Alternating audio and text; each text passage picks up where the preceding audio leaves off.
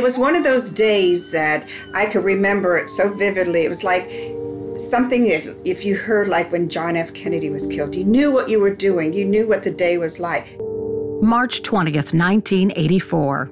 That was the day I first heard about the bravest woman in the world, Phyllis Cottle, who suffered a crime so brutal it forced a city full of people to ask themselves if they could have survived or if they would have wanted to. So to take a knife, I mean, it's almost, it's so inhuman. It's beyond anything that anybody can imagine. Stab me in the gut, stab me in the back, cut my carotid, whatever you want to, but don't do that.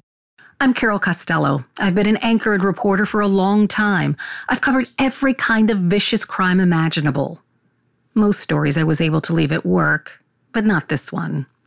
The survivor, Phyllis Cottle, she gets under your skin and became a hero for every woman who yearned to be heard, to be taken seriously, to not only survive, but thrive.